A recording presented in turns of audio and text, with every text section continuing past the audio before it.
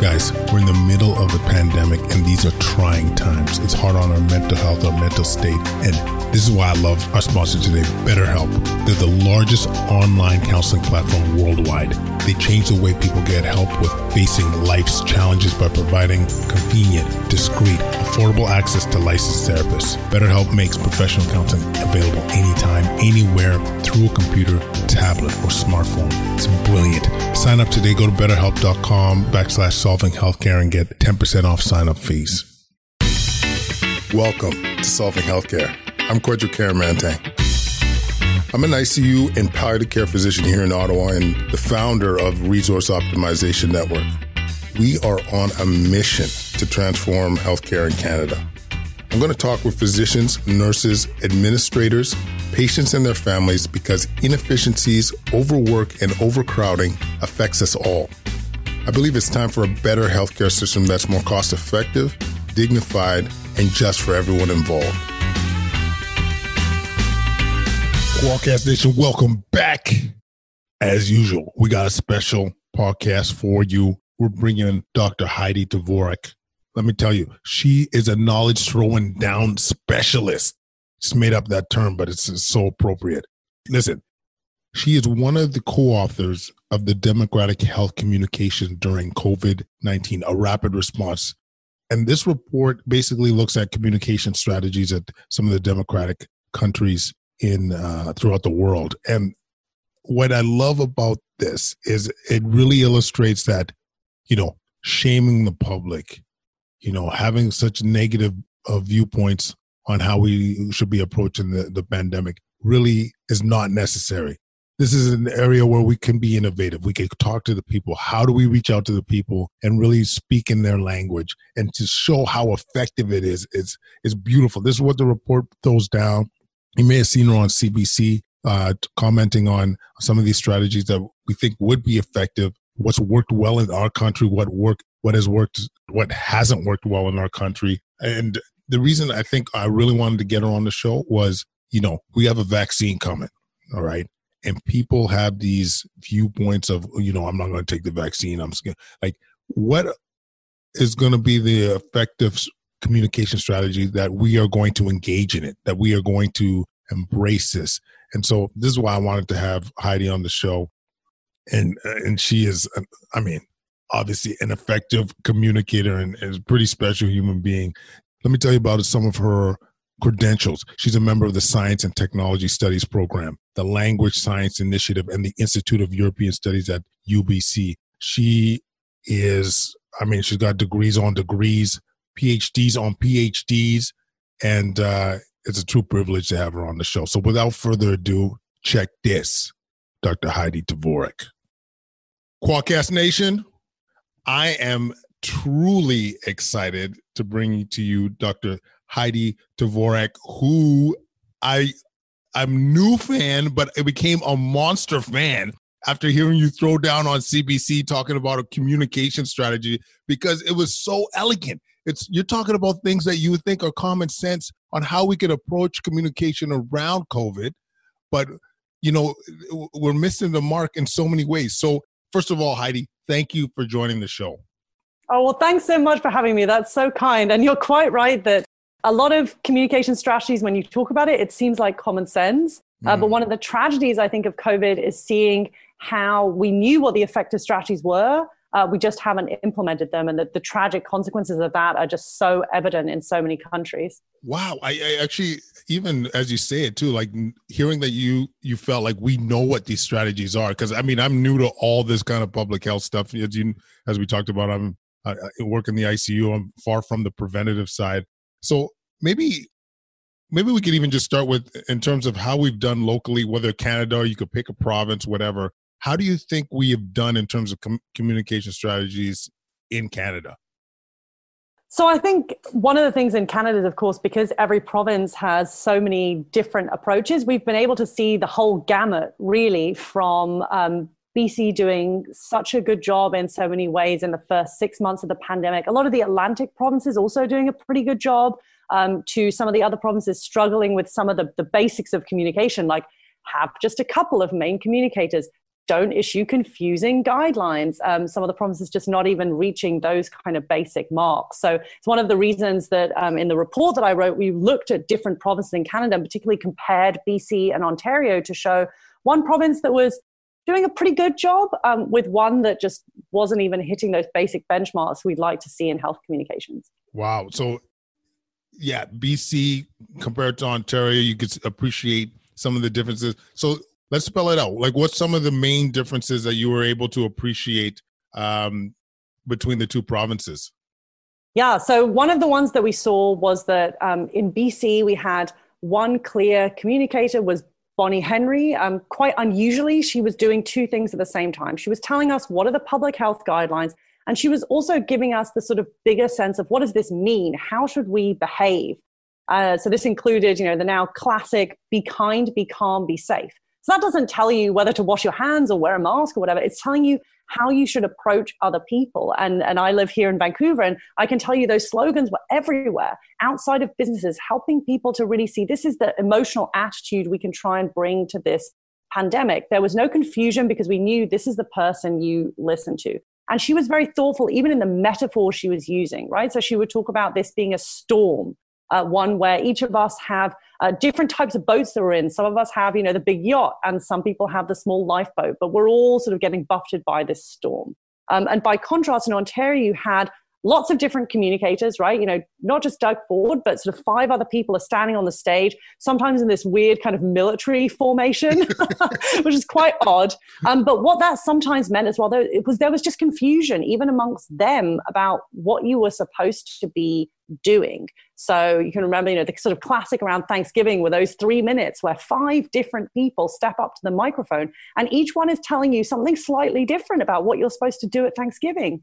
So many of the people who may have been contravening guidelines wasn't because they wanted to, it's because they didn't really understand what they were. And one of the other sort of differences to talk about these metaphors was that while BC was using these metaphors of a storm, in Ontario, there was much more use of military metaphors. So this is something that we're fighting the virus and so on. And in our study, we really found that probably isn't the best way to think about this for a whole host of reasons. One is that it's a bit authoritarian in a way, which is problematic in a democracy. The other is that it implies that that the people who don't obey are somehow betraying, which we worry leads to stigmatization rather than understanding. And also that for most people, looking back to something like World War II is not necessarily an experience that makes sense to them. We all kind of understand what a storm is, but the vast majority of people living in Canada did not live through World War II. And so this metaphor doesn't really help people to know what's the attitude they should be bringing to the table. How should they be thinking about this? So even these sort of basic things of who's talking and how they're talking about it, one province, I think, did a much more effective job than another. I really like these points too, Heidi, like especially when you look at BC and it's like clear messaging, like like a slogan, like something that we could go back towards. Like whenever we're lost or not sure how to respond, it's like, let's go back to our roots and say, this is our foundation. This is how we're going to behave moving forward. And the other part of that I've really appreciated it was that how it avoids shaming. Like, I think this was one of the elements of COVID that I think has been unfortunate. The fact that there's been a lot of, hey, what you're going to do can kill mom or kill grandma. Like, wear your masks, don't leave your house.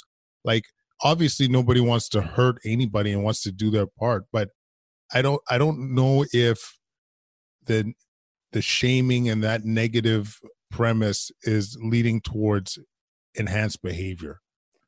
Yeah, we do. We do not see evidence that shaming is productive. So I think there's a strange thing going on, which is that for some people, a blame game feels good in the moment. And so they want to point to these other horrible people who are somehow not obeying. But in fact, in the long run, it's extremely detrimental for a whole host of reasons. One is that it often was blaming people for behavior that actually was perfectly fine. So you think about the summer where there was a huge amount of blaming going on about people gathering outside. Well, if you're going to gather anywhere, gather outside rather than inside. The other point is that it implied that it was a light switch, right? Either it was on, you were doing everything right, or off, you were doing everything terribly. But in a pandemic, it's more about risk mitigation. It's like a dial that we turn up or down. So how do you in your everyday life, given all your constraints, do the best that you can? And a shame game really pushes people to perhaps not be turning the dial in the right direction. And there's a couple of other things I think are super important. Another is that it leads to stigmatization. You think about young people, so it doesn't necessarily have to be about racialized groups, but any kind of group of people.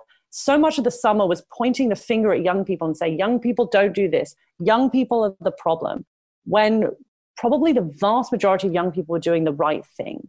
The bigger reason I think why this kind of shaming is so problematic is that it undermines our entire effort to address a public health crisis. For example, if you spend a whole summer pointing the finger at young people and saying they're not obeying, even though the evidence seems to suggest that really the vast majority of them were, what that means is that any young person who might feel symptoms is worried to go and get a test, because if they test positive, they feel like they will be blamed and shamed. So you end up really undermining the effort to test, trace, and isolate, because there are groups of people who are concerned about even getting a test in the first place. Out in the United States, where a couple of weeks ago, the governor of New Jersey said that 70% of people were not picking up calls from contact tracers. And so that's just a simple example of how what seems like in the moment, something that makes you feel good, you're pointing at all these people who don't seem to be obeying, actually can undermine your whole collective attempt to get this pandemic in control.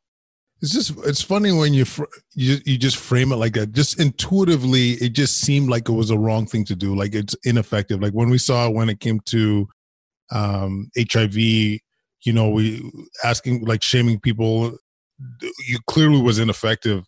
And, when you frame it that way, like an example in New Jersey, seeing that people were less willing to even accept a call from public health, like that says so much.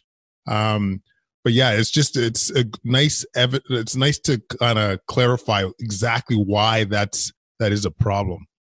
Yeah, and maybe if you'll let me, can I give an example of where actually a government did a really good job of dealing with this problem? Absolutely, please, absolutely. Yeah. So in South Korea, in late April, there was an outbreak that was stemming from a gay nightclub, the Itaewon nightclub. And in South Korea, there's still some lingering prejudice against the LGBTQ community. And tests were not anonymous. So they were having trouble in getting people to come forward and get tested, because it would mean you were actually outing yourself, right? Mm-hmm. Because maybe your family didn't know. And if you went and got tested, people would know, oh, it's because you were at this nightclub. So the South Korean government realized, well, this is an untenable situation. So they made tests more anonymous. And instead of talking about this in any way related to people's identity, they just framed this as an outbreak that had happened because people were going to a club and there wasn't as much social distancing or physical distancing as we might like, and made very sure not to shame or stigmatize that community. So it's an example of how even if you realize during a pandemic, oh, hang on a moment, the structures that we've set up can actually end up unintentionally stigmatizing a group or shaming them. And we want to avoid that because it's also bad for the pandemic. We need to adapt as we go along. Because sometimes what happens is we don't even realize that the offhand comment in a press conference is actually creating this kind of shaming situation. Mm-hmm. South Korea is a good example of how you can turn that around even in the middle of the pandemic itself, so that you don't end up in the sort of situations that we've ended up in with young people. I love it. I love it. Just like readjusting your strategy so you could have the most effectiveness. And like, that's what it's all about. Like if you're asking how you're going to best serve your people, it's not about my beliefs. It's not the way I feel like it should be. It's like, how am I going to be able to reach out to the areas where there's the issues? Like in this case, where the youth is so good. So what about like, because we talked a bit before we started about how, we're very US centric in terms of looking for ways to approach things. And where did you find, maybe it was just South Korea, but any other places that you found had amazing communication strategies that were effective? Yes. So that's the beauty of doing a global study. So I wrote a report where with a fabulous team, we looked at 9 different democracies on 5 continents around the world. And one of them was Canada. But then we found just amazing examples from everywhere, ranging from Senegal, which did an incredible job of bringing in religious leaders and civil society, to New Zealand, which is probably a case people know more about, where Jacinda Ardern did a great job with things like Facebook Live and so on. through to South Korea and Taiwan, but even places like Norway and Denmark, which really just did a good job in basic communications and simple things that, again, are quite well known, like how do we express uncertainty? How do we deal with mistakes? And what we saw in those places was just leaders doing a good job in lots of these basics. So I think one of the things that I'd love to see is Canada learning more from all of these examples, not worrying so much about what the US is doing wrong, but let's look to places like Senegal, South Korea, Taiwan, New Zealand, etc. Let's see what they've done right. Let's learn from that and let's implement it, of course, now as COVID is ongoing. But my other hope is that we really take a big step back when the pandemic has died down and say, okay, what didn't work in our structures? What can we reform so that we never end up in this situation again where so many people are affected by a disease like this? What can we do better? And we can learn from places that have done really an extraordinary job during this pandemic. I love it. And, like, because I'm thinking of, young people, how we reach out. Like I think of our situation in Ontario. We got Ford coming in the mix with that football team or hockey team lineup, saying what are the next steps or what the Ontarians need to be doing. I don't know if any young, like 22-year-old is listening to that. Like, so, what were some amongst those countries, like, were they able to reach out to the youth? Like, and what did work? Yeah. So what a lot of them had was a basic understanding from the beginning that top-down stuff is important. And clearly you need government officials and public health officials up on those podiums doing their thing. But that is only one part of a comprehensive strategy. You have to pull in civil society and you have to have two-way communication so you can adjust as you go along. So I've given you the example of Senegal, where some of the most important leaders in the community are religious leaders. So they brought in imams, but also Christian leaders, even though Christians are only 5% of Senegalese citizens. So they made sure to bring in both from the beginning. They did things like they got a famous rap group to do a rap song in French and Wolof. They got a graffiti group in Dakar, the capital of Senegal, to create these beautiful murals of people wearing masks so that when you walked around the city, you were like, oh yeah, wait, I should put on my mask. Well, here's how I should be behaving. So this is just a few like very, very cool, I think, neat little strategies around the edges to reach people. In New Zealand, they got various sort of famous film and radio people to produce ads and other sorts of things that then could be amplified by the government. In Taiwan and Senegal, they had all sorts of civil society things that were happening, but they also created things like memes and stickers that you could use on their sort of equivalents of Twitter, Facebook, etc. And then in South Korea, one thing they did that I thought was quite smart is as early as February, because they were really sort of on top of this from January onwards. So as early as February, the Office of Communications in their CDC brought in 50 ordinary South Koreans and said, tell us what you think about our communication strategy. How can we make it better? What can we do? So there's continual iterative learning. And then maybe the final thing I'll say is they were all very good at having lots of outreach on social media. So, in Taiwan, they were making memes around the Taiwanese government spokesdog. It was called the Shiba Inu. And you had these funny little memes of the Shiba Inu is standing apart from people. And you could put that on various social media and send it around. You could get young people to do that. And I'd love to have seen more of that kind of innovation here. Lots of good graphics and things that are easy to share so that if I'm 22 and I'm on TikTok or I'm on Snapchat, that stuff's going to reach me and I can send it to my friends. And I'm not going to do that with a clip from a press conference. This is, I mean, this is so beautiful. It's and this is what I was saying at the beginning. It's like so logical, yet I feel like we're so far away from that. Like, and the other reason I think it's important to bring this up, Heidi, is, I could speak locally in Ontario or in, like our problem areas, aside from long-term care, are a lot of, like racialized, multi-generational, high-rise areas, recent immigrants. Like these are a lot of the problem spots. And once again, I'm thinking of, you got Ford coming on saying what he's got to do, what he wants to do. I don't know if a lot of these people are understanding. I don't know if they're how relatable it is. Like, why aren't we going to the root? Why are we going to the people and saying exactly like that? I think it was, you mentioned South Korea, where the people are, you go to the people and say, like, is this effective? What is this message being clear? Like actually going down to the roots and saying, like, how can we better serve you and communicate with you? So, like, when you hear it out loud, it's like, of course. Oh man. But But part of I think the problem, not just in Canada, but in a lot of countries, it's very basic and it's very boring, but it's institutional capacity. You have to decide at some level that this is important and you're going to put money into it so you have the people who can do this kind of work. And we see in a lot of places that doesn't exist. Even though we sort of know communication is important, I think this pandemic has shown us once again how the ability to very simply meet people where they're at, including in the languages that make sense to them or the graphics that make sense to them, you need institutional capacity to do that. And we don't have enough of that in our various healthcare, whether it's hospitals could also do with more of this, right? But particularly in public health, which is traditionally so underfunded, there's definitely not enough funding for this kind of stuff because it's exactly what we need. And we see that there are people who live in all sorts of different circumstances. And Bonnie Henry always says, we don't know their story. But that's truly right. We don't know their story because we don't spend enough time trying to find their story so that we can communicate with people in ways that make sense to them. So, yes, absolutely. Good to get to their level. What is we need to speak to them. Speaking of which, we got a vaccine that might be busting out soon, depending on where you are in the country.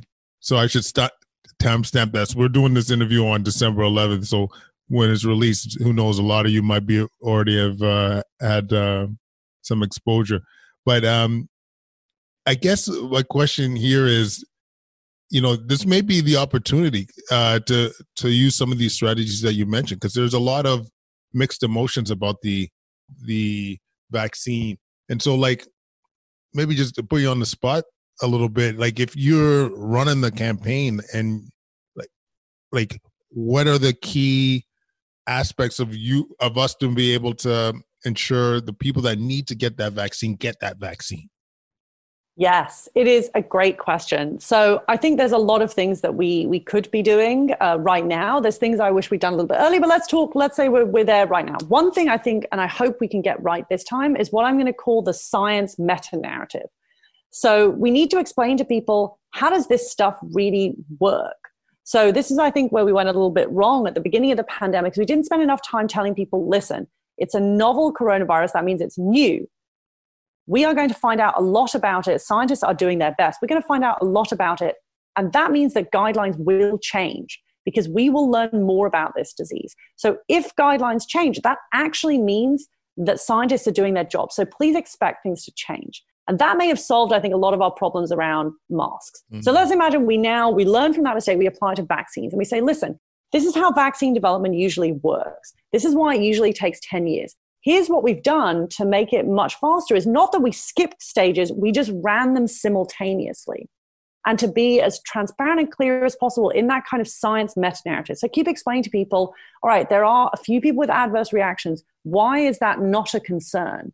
What do we know and what are we doing to keep you safe? So that kind of meta-narrative stuff is, I think, really crucial so people understand this is actually how a vaccine gets developed. This is why it's trustworthy, number one. Number two, being as transparent as possible with any of those cases reacting fast. We saw that in the UK. There were already a couple of people who had adverse reactions, but the fact they came out very quickly, explained why, gave guidelines to people who might be affected, helps to maintain trust so we understand what's going on. Third element is let's apply all those strategies I was talking about, right, to meet people where they're at. So let's get going with, let's have those many languages. We've already seen, I think, some learning here. If you go on the CBC or on the BBC, you see much better graphics about these vaccines, but let's keep going with that. Let's ensure that we meet people where they're at, whether it's young people or others. And then the fourth would be, let's pull in civil society to help us. There are different groups of people who can reach the people in their community much better than I can. I can speak to certain communities, but there are others where I am humble enough to know I don't know the best way to reach them. Actually, I need to learn about how to do that. I need to bring in that civil society. And maybe if I'll add one final one, it is that you need to ensure that people get into conversations. Because what we see from, many years of trying to work with people who are anti-vaxxer is if you get them into a room and you really listen to them, you hear their concerns and you have a conversation, you can get about half of them to vaccinate their children. It's a lot of effort, though. You have to spend that time. You can't dismiss their concerns. You have to use the many strategies we know about risk communication and persuasion. But we're going to need to do that too, right? We can't just have a social media campaign and be done with it. We're going to need some doctors and nurses and others to have the time and space to sit in rooms and talk with people. So we need to already be planning for when we get to that last kind of 20, 30%, where there'll be people who are very nervous about the vaccine, to invest those kind of resources. So we need to plan for that now. Yeah. And there's so many elements of beauty in there, but one I think is that I hope we learned in the beginning is that authentic piece of being upfront that we're learning. And if you felt that you've made an error or misjudgment, to be upfront with people. I could say personally, when I see a leader say, you know what, we misread that, we misinterpreted that, this is what we've learned and this is the direction to go. I have give them way more street cred compared to when they're like, there was just, that was someone else's mistake. This is not what we said. This is where we're moving forward. So I think that's a great point. Investing resources to have doctors and nurses have conversations with people who are worried about vaccines. Absolutely. And then the other piece is just like communication 101. Listen. Stop talking so much. Listen to those that are concerned. And often, it's as you put, if you sit down with anti-vaxxers, their kids could still be vaccinated based on the fact that you're having authentic, empathetic conversation where you're listening to the concerns, and maybe there's some misinterpretation that you could clarify on, or the fact that someone on the other side is willing to listen. That alone, especially in my world, taking care of patients, like this is everything. So, man, and the other thing I wanted to say in terms of this is to think ahead. I don't know. We've been so reactive in this pandemic. It's been like almost insane. Like some of this is so predictable, like, us getting busier in the fall and the winter months. And, but like knowing that there's going to be some backlash in terms of acceptance of the vaccine, let's anticipate that. Let's make the steps, as you mentioned, to enhance that communication, update our graphics, reach out to the people and say, hey, this is coming. What can we do to improve understanding and engagement? Heidi, dropping knowledge like crazy. Any parting words, Heidi, that come to mind in terms of communication in general, where we're moving towards in the future? The floor is yours. So I think we should end on an optimistic note, which is that when we look at places like Taiwan and South Korea that have really been for so many people these shining examples of a great response, when we look at why they're so good, it's because they learned from mistakes they made in the past. So in Taiwan, they had a terrible time with SARS in 2002-03. And in South Korea, they had real problems with the MERS outbreak in 2015. And after those problems, instead of just saying, oh, we'll just keep going, those governments sat down and said, we need to reform our public health. We need to have legal and institutional reforms so that we are ready for the next pandemic, because the sad truth is some sort of pandemic or epidemic can always come. And so what's so impressive and I think hopeful for us is if we really sit down and think, how can we reform our structures? How do we make our communications better alongside all sorts of other things? Next time we can be Taiwan or South Korea. It's not at all impossible. And I hope that we will get there. And I think the kind of openness to learning from other places is certainly how we can ensure that we never end up in the situation that we're in this fall ever again. I think that is a perfect place to end off.